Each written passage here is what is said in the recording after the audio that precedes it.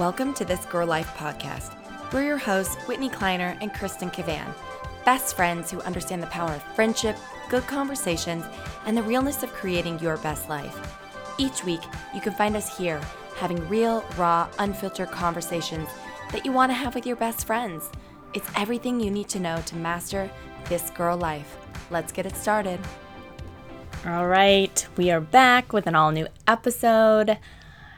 It's Whitney and Kristen, and it is episode 23. 23. Guys, we're just soaring through our 20s like we soared through our 20s in real life. They were effing great. They were, and these are just as good. I'm so excited about all of our upcoming episodes. I'm too. I'm really pumped, and I'm glad everyone is back. We hope you're having a fabulous Tuesday because it's a holiday weekend here in the States. So it's officially September. I know. Fall is here. The pumpkin spice latte is in the air, and get ready. It's a brisk 101 degrees in Denver today. So, oh my gosh, that's Arizona style. Dying. Get ready. I was thinking about it today as I was on Instagram. I was like, oh my gosh, even though I am like a quote unquote blogger, get ready for like all the I'm falling in love and like all the captions like and all the flannel scarves. Yeah, like falls here and the pumpkin spice latte that they drank like 30 minutes ago. That's totally empty. Yeah. Guilty as charged. I know. But Guilty. I'm excited. It's fall. Summer is over. So it's going to be over. I was telling Adam last night, I feel like God plans seasons perfectly. Yeah. Like, you're so excited for summer, and then you're so excited for fall, and then you're really excited for, like, it's just perfect. I know. Like, I'm pumped. Good job, God. I'm really excited for today's episode because we had such a cool, what's the word I'm looking for? We had a lot of great responses from our other podcast episode that touched on this. Yeah, we had a lot of people wanting to talk about this issue. Yeah, and a lot of people are still listening to that. It was our second episode we ever recorded, which we were such babies now looking back. But we had such amazing responses. And so we did our due diligence to try to get an expert in the field to talk to you guys about it. Right. We're talking about infertility, and we're talking about all of the stuff that comes with it and tips and nuggets that can help you guys. And it's such a cool episode, and she's awesome. I know. And I, again, butcher her name every time. Like, Dr. Ibrahim. I know, but I'll let Kristen say it. It is a special thing to be a woman. It is, as I'm like trying to get pregnant, I'm like, God, I'm so awesome. Like my body's so good that I can carry a nugget like that. But Dr. Ibrahim is talking to us not only about infertility, but also what we can do for our listeners who are in their 20s or 30s wanting and to start thinking about having a baby, like stuff you can do to just kind of get your body ready. So I love that aspect because I'm all about preventative health care. As a nurse, it's like, give me all the preventative health care. Yeah, and she just does a great job of laying it out, and it's awesome. Does. You guys will just love her just as much as we did, of course, like all of our other guests. But before we get there, we have to do the best segment of the day, Yay and Nay with Whit and Kay. It's Yay and Nay with Whit and Kay. Oh, shit. Okay, so let's dive right in to your yay from the weekend.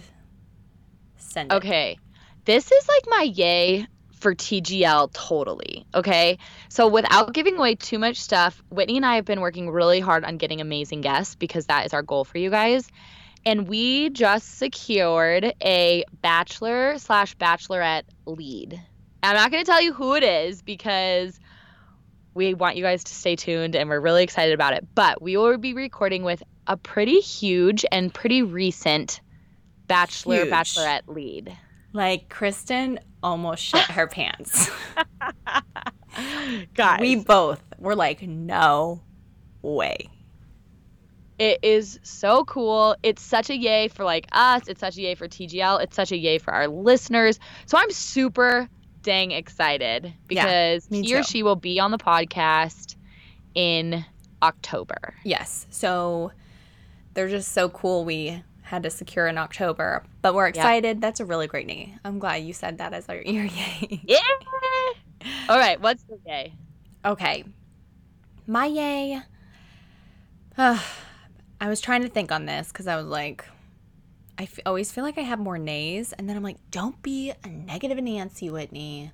You got to be positive. So you're the one who came up with this segment. I know. So you need to get on your yays. I do. I need to be more positive. So my yay is that my kid is starting preschool tomorrow. And that, yeah. And so Mama gets 2 days a week to herself. Yeah. Is she going full day? She's going full day. Holy smokes. Go bye. Yeah. Well, with school, it's crazy. So I need her to like be on her own. And so I'm excited for her. She's such a busybody. So Miss B, you will see her in preschool. And this episode is coming out. Oh, and I guess it's coming out tomorrow, so you can look for my Instagram stories. You're gonna see we bought her a new outfit. She picked it out. Yeah. Oh, so, I can't wait to see it. She's so old. She is so old. That's crazy. Right, and her legs are so long. I'm like, girl, you got your mama's legs. So we had to buy her. Like, she fits in 3T, but we had to buy her 4T. Anyways, okay. So what is your nay? Okay, my nay. This is a Debbie because it's kind of like a half nay and a half not. So football officially starts on Thursday. Yeah. And like, I love my Denver Broncos, but I don't need to watch football starting Thursday night to Monday night like my husband would love to do. Preach. Like if it were up to Adam, he would not work Thursday, Friday, Saturday, Sunday, Monday and just sit and watch NFL, college, NFL, college, NFL. I mean, guys. There are days that he has his boyfriends over and they watch football at our house and they have like 3 TVs set up in our family room. They all line up iPads to have all the different games. Like, so yeah, I love football, but it is a huge nay because I like joke that I lose my husband for like the next few months. Oh my gosh. See, my husband's not that bad. He's kind of a hermit. So like he just does it by himself. But literally Adam reminds me of my brother-in-law. Yeah. Dave Zabalinsky. In Omaha, you can check him out on the news. But he has his whole basement. Like, I can't tell you how many TVs he has across his basement. And they, like, hang them on the walls. It's literally, like, a man cave. And it's just like, okay, bye. See you in, like, 4 months. Yeah, I need a she shed so that I can just have, like, Bravo, 90210, yes, One Tree Hill, Sex and the City, Friends. That would be so much drama and sadness in one room. You'd be like... But, like, the cool thing would be with, like, Friends, you would always have it on mute because you know what's happening at all times. Right. One Tree Hill, if you could cut out all the voices and just have the music. We should just one episode talk about all the amazing One Tree Hill episodes. And can we also just talk about how Kristen tagged me in a One Tree Hill post? Every time she tags me in these, like, reunions, but they're in North Carolina. I'm like, we can't go all the way across the world to North Carolina. And a lot of the times, Chad Michael Murray likes my comment. He has done that like 3 times now. Listen, Chad, we're basically best friends. So come on TGL. Let's have our first male guest be Chad Michael Murray. Deal. We're putting it out there. We're speaking it into existence, and it's going to happen. Manifest that shit. Yeah, we are. Oh, man. Okay, we're going to try, guys. Okay, my name.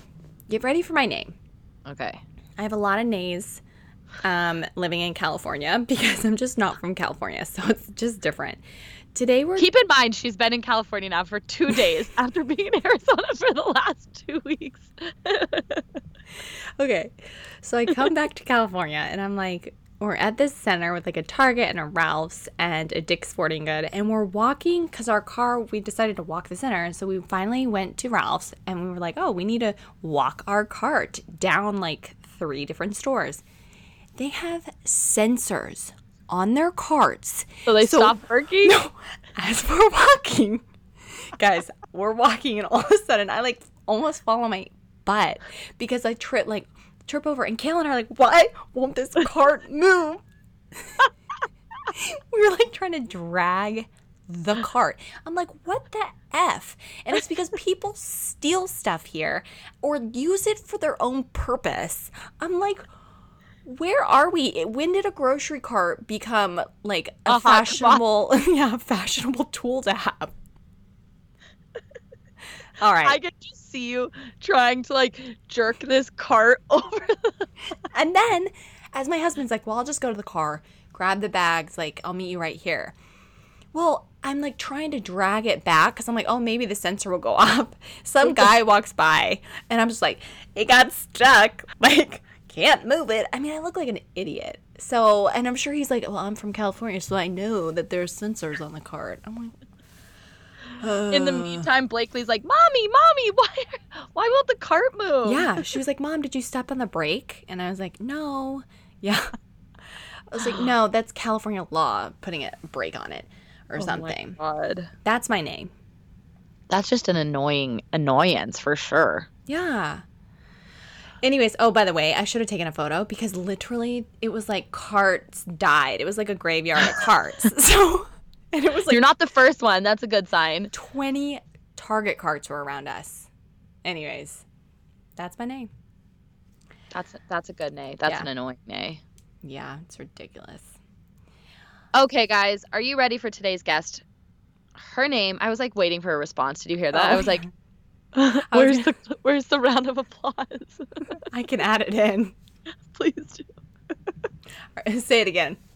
Say it again. Okay, guys, are you ready for our guest today? Okay, her name is Dr. I'm going to butcher her first name. It's Yetund Ibrahim. She just is starting her first day at CCRM, which is the Colorado Center for Reproductive Medicine. And they are just kind of leading the way in fertility and all of this. And she's amazing. She is an expert. A cool thing you'll see that her and Whitney actually have a little bond. They were at the same hospital when Whitney was in nursing school. So that was pretty cool. So she's amazing. Get excited. Get ready.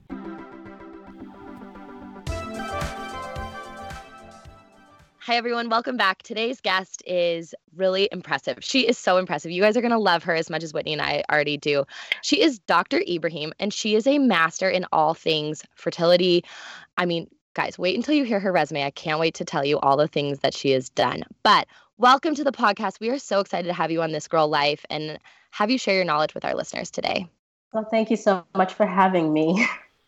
Yeah, I'm so pumped just because personally I'm going through it. So I was like, let's do it. Let's share a little bit more knowledge with everyone because we've had, as we told you earlier, we had Erin from A Wink of a Twirl on, and it's our most listened to podcast. I think infertility is touching many more people than we would think. So we want to just bring you on and hash some things out. Absolutely. Let's get right into it. Yeah. So can you introduce yourself to our TGL community? Absolutely. My name is Yetund Ibrahim, and as they mentioned, I'm a reproductive endocrinologist and infertility specialist. I actually just completed my fellowship, and I'm so excited to be joining the CCRM team in Dallas-Fort Worth. Cool. Awesome. I love the Dallas area. That's awesome. It's cool. Before you jump fully in, Whitney is a nurse, and great. she actually did a lot of her stuff in Utah, and we were doing a little research on you. And so you guys have that connection, which is so cool. That's awesome. I did all my rotations at the University of Utah. Oh, great. Yeah, that's where I did my fellowship. I just moved from Utah Oh, you 2 months did? ago. Oh, I just moved from Utah 2 months ago. Yeah, so I'm new to Dallas-Fort Worth. So that's great. I'm glad we have that connection. Yeah. Utah is near and dear to my heart. yeah. It's a great place to whatever. You know, they have great medicine. The University of Utah was amazing. So Yeah, that's right. So what, we kind of want to start off with just some basic questions. Like a lot of us are just getting married. We're maybe later in our 30s and we're thinking about having kids, you know, in the future. What can women do if they're thinking about having kids to kind of prepare their vessel, that beautiful body, just for when they're ready to have kids? So I think that's a very interesting question and touches a lot on preconception counseling. I think it's important for women to actually understand this whole concept of ovarian aging as well. which is that a woman is born with the maximum number of eggs that she's ever going to have. And the decline actually already starts from when the woman is still in her mother's womb. That's already happening. Wow. I'm not to be an alarmist in any shape, way, or form, but usually the maximum number of eggs you have when you're sometime between 16 weeks and 20 weeks inside your mother's womb.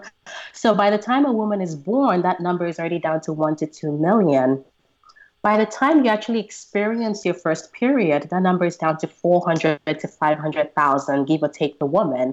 So it turns out that the woman in a reproductive window actually only ovulates about 300 to 400 eggs, of which those are the ones that are potentials to become a baby. So you have this reproductive window that starts from when a woman starts puberty up until when she goes through menopause, which can be very variable from woman to woman. So this is something that I recognized while I was in my training was not common knowledge to a lot of women. And it turns out that your ovary ages faster than your physical body, right? Right. Wow. Right, such that when a woman reaches the age of 35, she's already considered advanced to maternal age. So I'm not trying to be an alarmist when I say this, but I think it's worthwhile that even when a woman is younger, in her late 20s, to just bring that up, advocate for yourself, talk to your OBGYN, talk about a reproductive plan. Like, these are my plans for the future. What can I do to optimize those chances? Which is getting to the meat of your question. There are some things that you can do to optimize your fertility. So one of the big ones is body weight. So extremes of body weight are not good for fertility. So a BMI above 35 increases the chances of infertility by up to 2 to 3 folds. A BMI under 19 actually increases the chances of infertility by as high as 4 folds compared to normal, just because it turns out you require a lot of energy and you require some body weight in order to be able to carry a pregnancy from beginning to the end. So that's definitely one thing that a woman can work on to just keep herself at a normal body weight. So we don't want people to be aggressively losing weight, because it turns out that that's the worst thing to do, actually. There are also some lifestyle choices. Obviously, cigarette smoking is a no-no. Remember I talked about that ovarian aging where your eggs are going down like that? It turns out that smoking speeds up that process. So, studies have shown that women that smoke compared to women that do not smoke go through menopause 1 to 4 years earlier. So it has something to do with making that process of losing the eggs more rapid than nature intended for it to be. Yeah. Other things like alcohol, limited, moderate intake is fine, but not more than 2 drinks per day. And then other, drugs and toxins that people obviously have to think about as well, too, in terms of optimizing their chances. And just like I mentioned, always talk to your OBGYN, talk about a reproductive plan, advocate for yourself, come up with a plan, because like I said, the ovary does have a clock. Yeah. Wow. I think it's hard because, at least for me, you're worried about getting pregnant when you're 20, so you do all this stuff to I don't want to get pregnant. And then you decide at 30, and it seems so hard and so daunting. And Whitney and I have, like we mentioned earlier, have both dealt with that. And it's just this crazy dynamic of, in our early 20s, I wasn't even thinking about talking to my OB about getting pregnant in the future. That wasn't even a conversation, because I was I don't want to get pregnant, so I'm not even going to have the conversation. But I think what you're bringing up, it's okay to have that conversation, to plan for 10 years in the future. And it's so important to do that instead of being afraid of it. I kind of feel like I was, That's totally fine. And, it's a trend that we've seen over the years, in the sense that women are waiting later to get pregnant. There's nothing wrong with that. More often than not, they're doing it for very legitimate reasons, because of careers, things that they're passionate about. I don't want to put a stop to that. I think that's all great for women empowerment, but it's important to have that conversation and just ask yourself, is this something that I want in my future? What can I potentially do just to get enough information so that I'm not hurting down the line, because it seems like something so difficult to accomplish at this point in life. Right. Knowledge is definitely power. I think that that's a beautiful tip, that we should be preparing, talking about it, and you just kind of put a little, if my husband heard your first tip about, because I struggle with weight, being underweight. Okay. And so the fact, like, I don't even want to tell him that you just said that. Because he'll be like, girl, I told you when you got pregnant with our first kid, you were 10 pounds heavier. I just gained 10 pounds, but I'm still 10 pounds heavier than when, I got pregnant. But anyway, so now I think I'm going to have to go back and reevaluate my life. No. I mean, this weight is one of the hardest things to deal with. I struggle with weight myself. And sometimes it's really hard when you're put in that position to talk about weight and how to maintain a normal body weight, especially when you yourself are struggling with it as a provider. Yeah. But it's something that a lot of people struggle with. And I think being mindful about the way it's presented and, how we counsel people in terms of nutrition has to be very sensitive because it is a very sensitive topic. But whatever we can do to keep ourselves in that normal body weight, goes a long way in terms of optimizing fertility. For sure.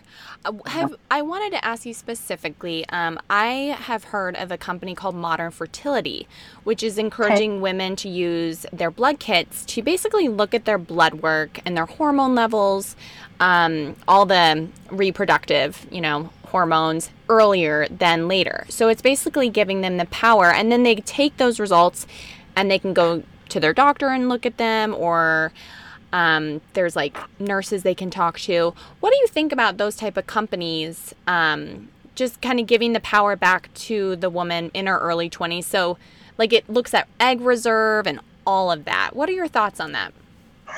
That's right.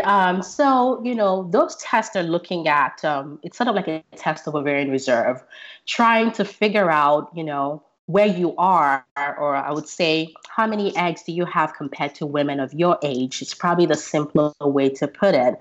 Now, it's information, but I look at it in two ways in the sense that, is this information that I can use in my own future, or is it just information because I'm the type of person that just needs to know? So it depends on the individual. If you're the type of person who is in their 20s and just says, okay, I'm looking at this test and it's giving me a test of ovarian reserve, and I just want to use this information because I just need to know where I stand compared to women of my age, that's okay because it gives you information. But recognize that that test may not affect anything in your future. Recognizing that if you do not have infertility, that test doesn't predict your chances of conceiving naturally. So it's information, but you may not use it. Right.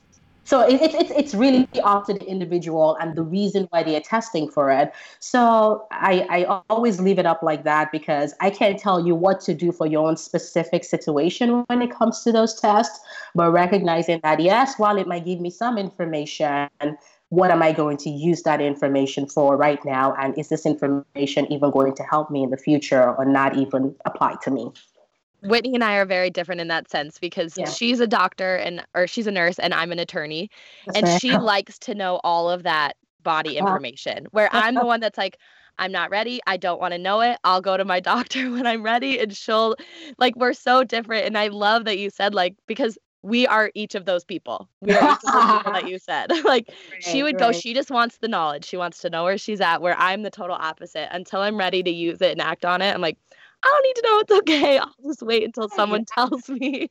And that's the great thing about this field that I'm in the sense that you have to be able to read the patient that you're working with to try to get a sense of what type of individual this is. Is this somebody that I need to just join what the menstrual cycle looks like and when everything is going to happen at a specific time? Or is this somebody that's just searching for information and is just trying to decide what am I going to use this information for? But I think at the end of the day, it all boils down to what it is that you want to use that test for and the type of individual that you are.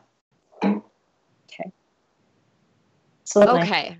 So we're going to take a turn down maybe the sadder side of this conversation because it is, but we really want to talk about infertility. We want to talk about miscarriages. We've both had them. And just kind of, I would like to know from your perspective, like, what does infertility look like to you as a doctor? And like how, I'm trying to get to like the basic way to describe infertility because I don't even know. Like, I've had a miscarriage. Does that mean that I deal with infertility issues? Like, Whitney is trying to get pregnant. Like, what does that look like? And if you could just kind of like explain that better for me and for our listeners. Sure. And I think about those two things as completely different things. And they are completely different in our world. So infertility, is actually dependent on age. We've actually separated it out based on age. So if a woman is under the age of 35 and she has been trying to conceive for 12 months or longer, that is when we diagnose a woman with infertility. Okay? If she's over the age of 35, we shorten that to 6 months because of that old concept of ovarian aging, which we know becomes much more rapid after the age of 35. So after 6 months of unprotected intercourse and trying to conceive is when we would diagnose a woman with infertility. Now, getting to your question about miscarriage, it turns out that, and as painful as this sounds, it turns out that one miscarriage occurs in about 15% of the population. It's actually a pretty common thing. And obviously we express our condolences because it's a really sad thing to go through, but it's so common that we don't evaluate beyond that for the one-time miscarriage. It becomes something else when a woman experiences a second clinical miscarriage. Then we start to evaluate further to try to understand why it is that you are experiencing more than one miscarriage, because it turns out that number drops from 15% for the first miscarriage to 5%. Oh, wow. Of women will suffer 2 miscarriages, and then less than 1% of women will suffer 3 or more miscarriages. So we only really begin the evaluation when a woman has suffered 2 clinical miscarriages, because 1 miscarriage is common enough that we don't think that we need to evaluate further beyond that. And those typically, the most common reason why that happens is because of abnormalities in the numbers of chromosomes, which, unfortunately it happens in as many people, like I said, 15%. So we don't evaluate further after 1 miscarriage. Okay. Wow. I had no idea that so many people experience a miscarriage. I think it's just kind of come since my miscarriage. I think I'm kind of realizing how many people, but when you hear those numbers, you're like, oh my gosh, a lot of people are experiencing these. So, and really, I mean, when it's a chromosome issue, there's nothing. I know so many people, myself included, you're like, what did I do? What did I do? Is there anything that we can say to those girls, like, to help them feel like you didn't do anything? You have no control over that. That's all I can say. You have no control over that. It also, there's some part of it that's ovarian aging related as well too, but there's only so much. You don't control your age. You know what I mean? Right. So, recognizing that, the chances are still pretty good after your first miscarriage that you would go on to have a live birth is something I tell patients. And I don't take away from the grief of that moment, but I do let them realize that it's sort of like nature's way of taking care of something that was not going to become a normal live birth. So taking care of a pregnancy that was not going to result in a normal baby.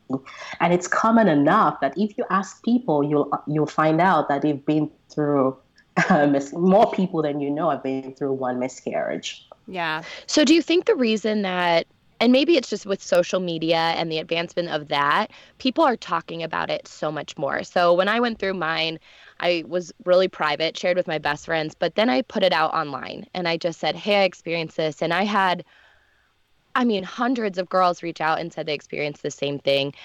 But then I was talking to the older generation, like my mom and my mother-in-law, and they were like, my mom had a couple, but my mother-in-law said that she didn't have any. And she was like, I could have, because I wasn't finding out that I was pregnant back then until 8 to 12 weeks. So do you think our early detection of pregnancy is bringing this up more? Like, do you think that's why it just seems like it's happening more than it did back then, because they didn't actually know that they were pregnant? Like, where we know at 3 and 4 weeks.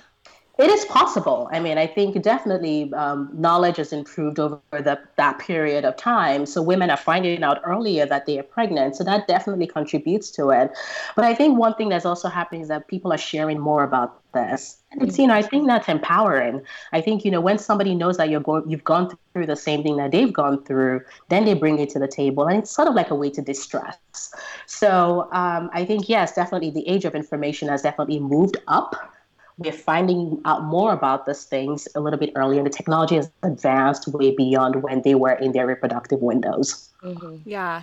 So with infertility, let's dive into some of the maybe causes of infertility. I know right now I'm experiencing, or I have PCOS, which is what they diagnosed me with. And they say, well, this is why you're having infertility. What are some of the other clinical diagnoses you give to your patients for infertility?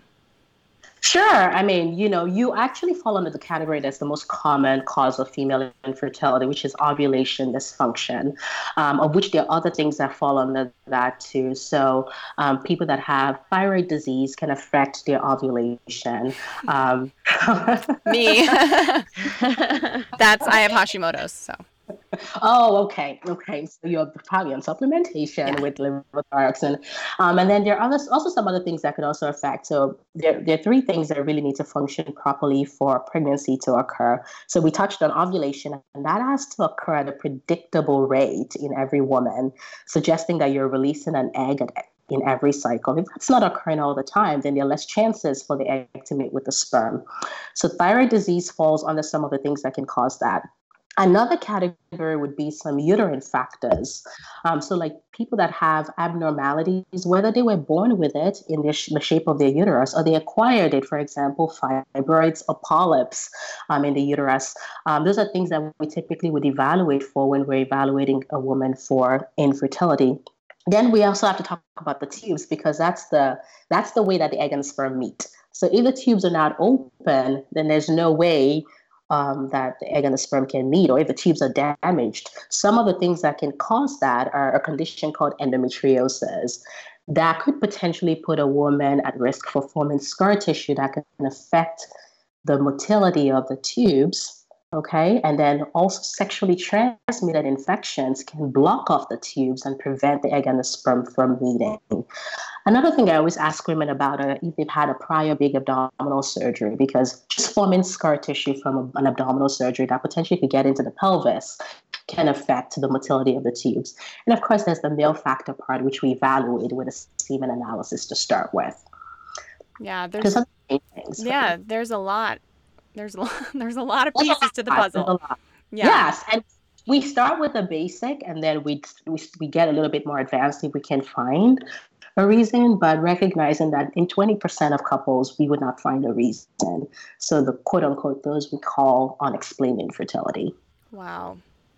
Man, I'm just blown away, honestly, blown away.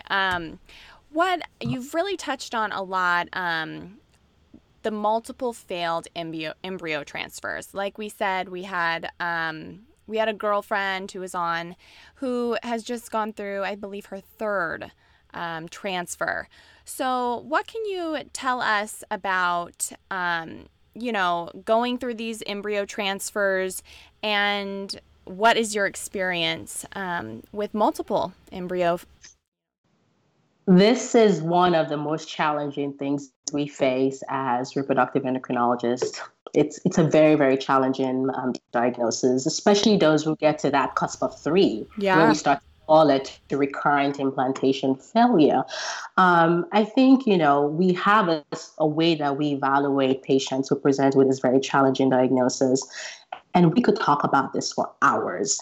Just because it's a very complex and challenging diagnosis, we try to figure out, is it something with the embryo? I recently went for a talk earlier this year where they talked about recurrent implantation failure. And the speaker started out by talking about the fate of human embryos. That is, what exactly ends up happening to human embryos. And it turns out that 30% of all human embryos actually are destined to never implant. Wow. Yes, when you looked at it blew my mind to see that those numbers were that high. And even when you then look at the ones that are normal, that is what we call euploid, having the normal chromosome numbers, up to 40% of them may not implant, suggesting that it's not just an embryo factor. There must be something with that lining of the uterus as well, too, that could potentially contribute to that. Now, it's a well-known fact that we perform an embryo transfer at what we call the window of implantation. It is possible that some women might benefit from some testing to evaluate whether to shift that timing of implantation. The jury is still up in the air with that because there's still studies looking into that. But the basics really is to try to figure out when somebody has had a failed implantation, even after the first one, is was he an embryo factor or was it an endometrium factor? And then try to see what you can do to target treatment based on what factor was involved. Now, will be some people that we would never find a reason why they're having this repeated implantation failure. And at some point, we just have to have that conversation about a gestational surrogate. And again, reading the individual and figuring out when it's time to bring that conversation into play. But just talking about the evaluation that goes into recurrent implantation failure is a very long conversation, and it's targeted towards those two main factors: is it an embryo, or is it the endometrium, which is the lining of the uterus where the embryo would implant? How often are you seeing, do you see quite a few patients that have failed embryo transfers, or do you have the statistics on the success rate for? I can't quote any numbers right now, but I think I wouldn't say it is very rare. I think it comes up once in a while. Yeah. And there's a very broad definition of what recurrent implantation failure is. Some go as far as saying that the woman has to be under the age of 40, has to have had 4 implantation failure from 3 cycles where all the embryos were normal, while some define it as having just 3 embryo transfers without a clinical pregnancy. So based on those broad definitions, it's really hard for me to quote a number for you, but I would say it's rare, but not completely. It's not a zebra, essentially. Yeah. So what do you tell your patients that are going through this? I mean, when you sit down with someone who is struggling with this, what words of encouragement what do you give your patients that you could give our listeners who might be suffering with this or dealing with this? What do you tell them? I think, one of the key things to always hold out for is hope. And, just provide some words of hope to the patient, because it can be a very hopeless situation. Mm-hmm. And infertility patients, especially patients that have gone through this multiple failed IVF cycles or failed implantations, can sometimes start to feel despair. So I think it's worthwhile to just provide some sense of hope, and also talk about other ways of family building. I mean, you can always, segue into, if this doesn't work the next time, if you're still willing to try a next time, we can consider these other options. For example, use of a gestational surrogate, or even, talk about adoption. There are other ways for family building. Again, reading the individual and figuring out whether it's time to have that conversation. But I don't think we ever go wrong by providing hope to patients that face this. Yeah, I love that. I do too. And it's very true. Going through it myself, I think it can bring a lot of anxiety. It can bring a lot of turmoil within your relationships. That's right. And I think what's funny is you just don't even think about it unless you're going through it. And That's right. So I love that we talked about what you can do at the very beginning in your 20s, just by preparing yourself. If you want a baby, just start preparing. That's my tip. If I could go back for myself, I think it would be, hey, you really never had periods. That might be a problem. That's right. And, that was the get into the menstrual cycle conversation, being able to identify, are my periods regular? It's a big piece of the puzzle. It has to be something that you should be able to predict when your next period is going to come. As a woman, it's just a way to know if something is wrong that needs to be evaluated sooner. Because I would argue, and I think most of the professionals will argue that if you're not having regular periods, you don't have to fit that definition of waiting 12 months of trying if you're under 35. If something is not right with your menstrual cycle, you should seek help sooner because it's suggesting that you're probably not ovulating consistently. So segueing into, how do you feel about girls who constantly take the pill to stop their period? Constantly take the pills to stop their period. I don't have a problem with it because, the evidence we have so far suggests that those pills do not affect their fertility when they stop it. So if they're on the pills for very good reasons, which is mostly contraception, by all means, they can stay on the pills until they're ready to get pregnant. And recognizing that decline that I'm talking about is not affected. I mean, the pills don't stop it. It continues. Right. Because it's throughout a woman's lifespan. And that's one thing that I know that, I think is people are understanding now that birth control pills do not prolong your reproductive window. That egg loss is still occurring regardless of whether you're on birth control or not. So I think you just myth busted a lot of people, because I think in our age, that is something that's become a topic of conversation. Is people are like, I've been on the pill since I was 18 and now I can't get pregnant. It has they're correlating it to the pill instead of correlating it to the fact that they're now 32, 34, 5 and trying to get pregnant. Are there any other myths out there that you could bust for us today? I don't put you on the spot. I think that's one of the big ones. In addition, I think one of the big one is that, that decline in the egg numbers is happening. Even some people, I think I've heard some people say that pregnancy protects against that. No, that's not true. It's occurring while you're pregnant or not, because we have to remember that the follicles are in different stages of development, and at every stage there is some attrition. Those numbers are dropping. So regardless of birth control, regardless of pregnancy, that ovarian aging process is happening. It's faster than your physical aging. I think I know the next answer to the question we're going to ask, because I feel like it's kind of your passion is ovarian aging. But if our listeners could take away one key takeaway from today's conversation, what would that be? Yes, it will be that. It will be that, because I think that's the most empowering piece of information here, which is that, you're born with the maximum number of eggs you're ever going to have. That attrition is taking place. Again, I always mention I don't want to be an alarmist, but it's just a way to empower yourself with knowledge. Just talk about it with your OBGYN. These are my plans for the future. This is my reproductive plan. Do you think this is feasible? What can I do to get more information? Always there's nothing wrong with staying informed about this process, because it's important, especially if it's important to you to have children. So if we love that. Sorry, go ahead. I just wanted to ask really quick, because with ovarian aging, so how do you feel about saving your eggs? What is that called? Freezing your eggs. Would that be something like an option for people to help with this ovarian aging process?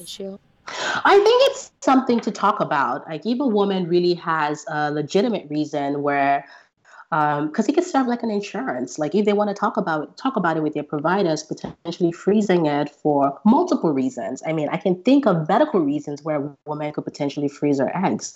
For example, there's the situations where patients are diagnosed with cancer and they have to go through chemotherapy. Now, we know that chemotherapy is toxic to the ovaries and the eggs. So these are situations, legitimate medical reasons why a patient should consider egg cryopreservation if they don't have a partner, especially before they go through something that could actually damage or limit the number of eggs that they have, or even potentially put them in menopause.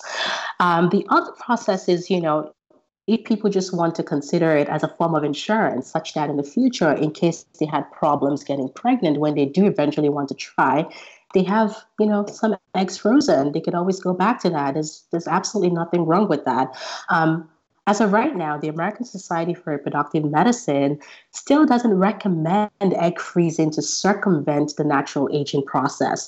And I think that's mainly because we just don't have enough data of how well people would do in the future with those eggs that are frozen. And we're still gathering a lot of information as of right now. But we are talking about it because we do recognize that there's a trend where women are waiting till later to get pregnant, and it doesn't hurt for you to just go talk to a reproductive endocrinologist, preferably one of the CCRM physicians, and get a test of ovarian reserve and talk about, some sort of reproductive planning and potentially even go through the process if that's something that is important to the woman. Again, it's all personalized. It's based on the woman. Awesome. Yeah, it's so cool. Like our goal, like we told you, our goal with TGL is to give people knowledge, and you are just filling up all of our buckets. It is so cool. I just feel really empowered that all of our listeners are going to be able to walk away from everything you've said today and just have a game plan, or at least have the conversation, which a lot of us weren't having. So, okay, on TGL, Whitney and I have our favorite segment. It's called Yay and Nay with Whit and Kay. And it is one thing that we're loving currently and one thing that we're not loving. And it could be anything. It could be the coffee you drank, a TV show, reproductive news, anything that you want. Yeah. So what is your yay and what is your nay? Oh, I would say my yay right now is that I have finally completed my medical training. It's amazing. And to be joining CCRM is a dream come true. So that's my big yay now. That is a big yay. If we had champagne, I would cheers. That is awesome. I've been so happy since I completed, and I've been so grateful to all my mentors and teachers along the way. And it is a dream come true to join this wonderful group of physicians. And I'm so thankful for that. So I've been, elated for the past 2 months because of that. I actually start work next week. So I'm excited about that. Wonderful. It's my big yay movement. Thank you so much. And then my big nay would be, I don't know if you noticed how my voice sounds a little weird. I've had 3 summer colds. 3 summer colds. They are the worst. And right now, I'm just hating them. They last forever. Oh, they last forever. I've had 3 back to back to back. I feel like I've had a cold for the past 4 weeks. Oh, no. That's the worst. That's my big nay right now. That's a good nay. Yeah. Oh, my goodness. Well, and the last thing, we always ask all of our guests, it's what is the best piece of advice you've ever received from your best friend? That's a tough one because I don't know that this is necessarily advice from my best friend, but just a friend along the way that I met. And I think it was during the summer of 2005. I was doing a summer project and I met this lady who was doing a project with me. We became really good friends. And I was freaking out because at the end of the summer project, I was supposed to present the results to a group of people, very knowledgeable people. And I was freaking out about giving a talk. You know how it is. And then she says, well, you want to go into medicine, right? And I said, yes. And then she said, well, you're going to be giving a lot of talks and putting yourself out there a lot. So you better get used to it. So she said, and this is a piece of advice that I've taken with me over many, many years, since 2005 when I met this lady. She said, you walk into that room, you need to be able to read your audience, and then become comfortable with yourself. Yeah. And I've done that ever since then. When I'm giving a talk, whether it's to the medical students, whether it's to my superiors, whether it's to my colleagues, whether it's just the podcast, it's that ability to read the people that you're having a conversation with and then become comfortable in your own skin and be able to have that conversation and make it meaningful. And I've used that, thankfully. Well, that's a great piece of advice. It is, and I can tell you're super comfortable and confident with yourself. And it's it's a great thing. I think it's so hard to do, like going in front of people. It's not my gift necessarily. So it is. Well, we are grateful for you coming on TGL and just sharing all your wisdom and knowledge. I'm going to constantly be thinking about my ovarian aging.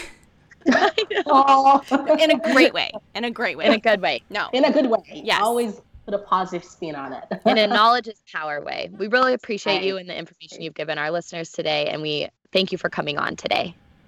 Thank you.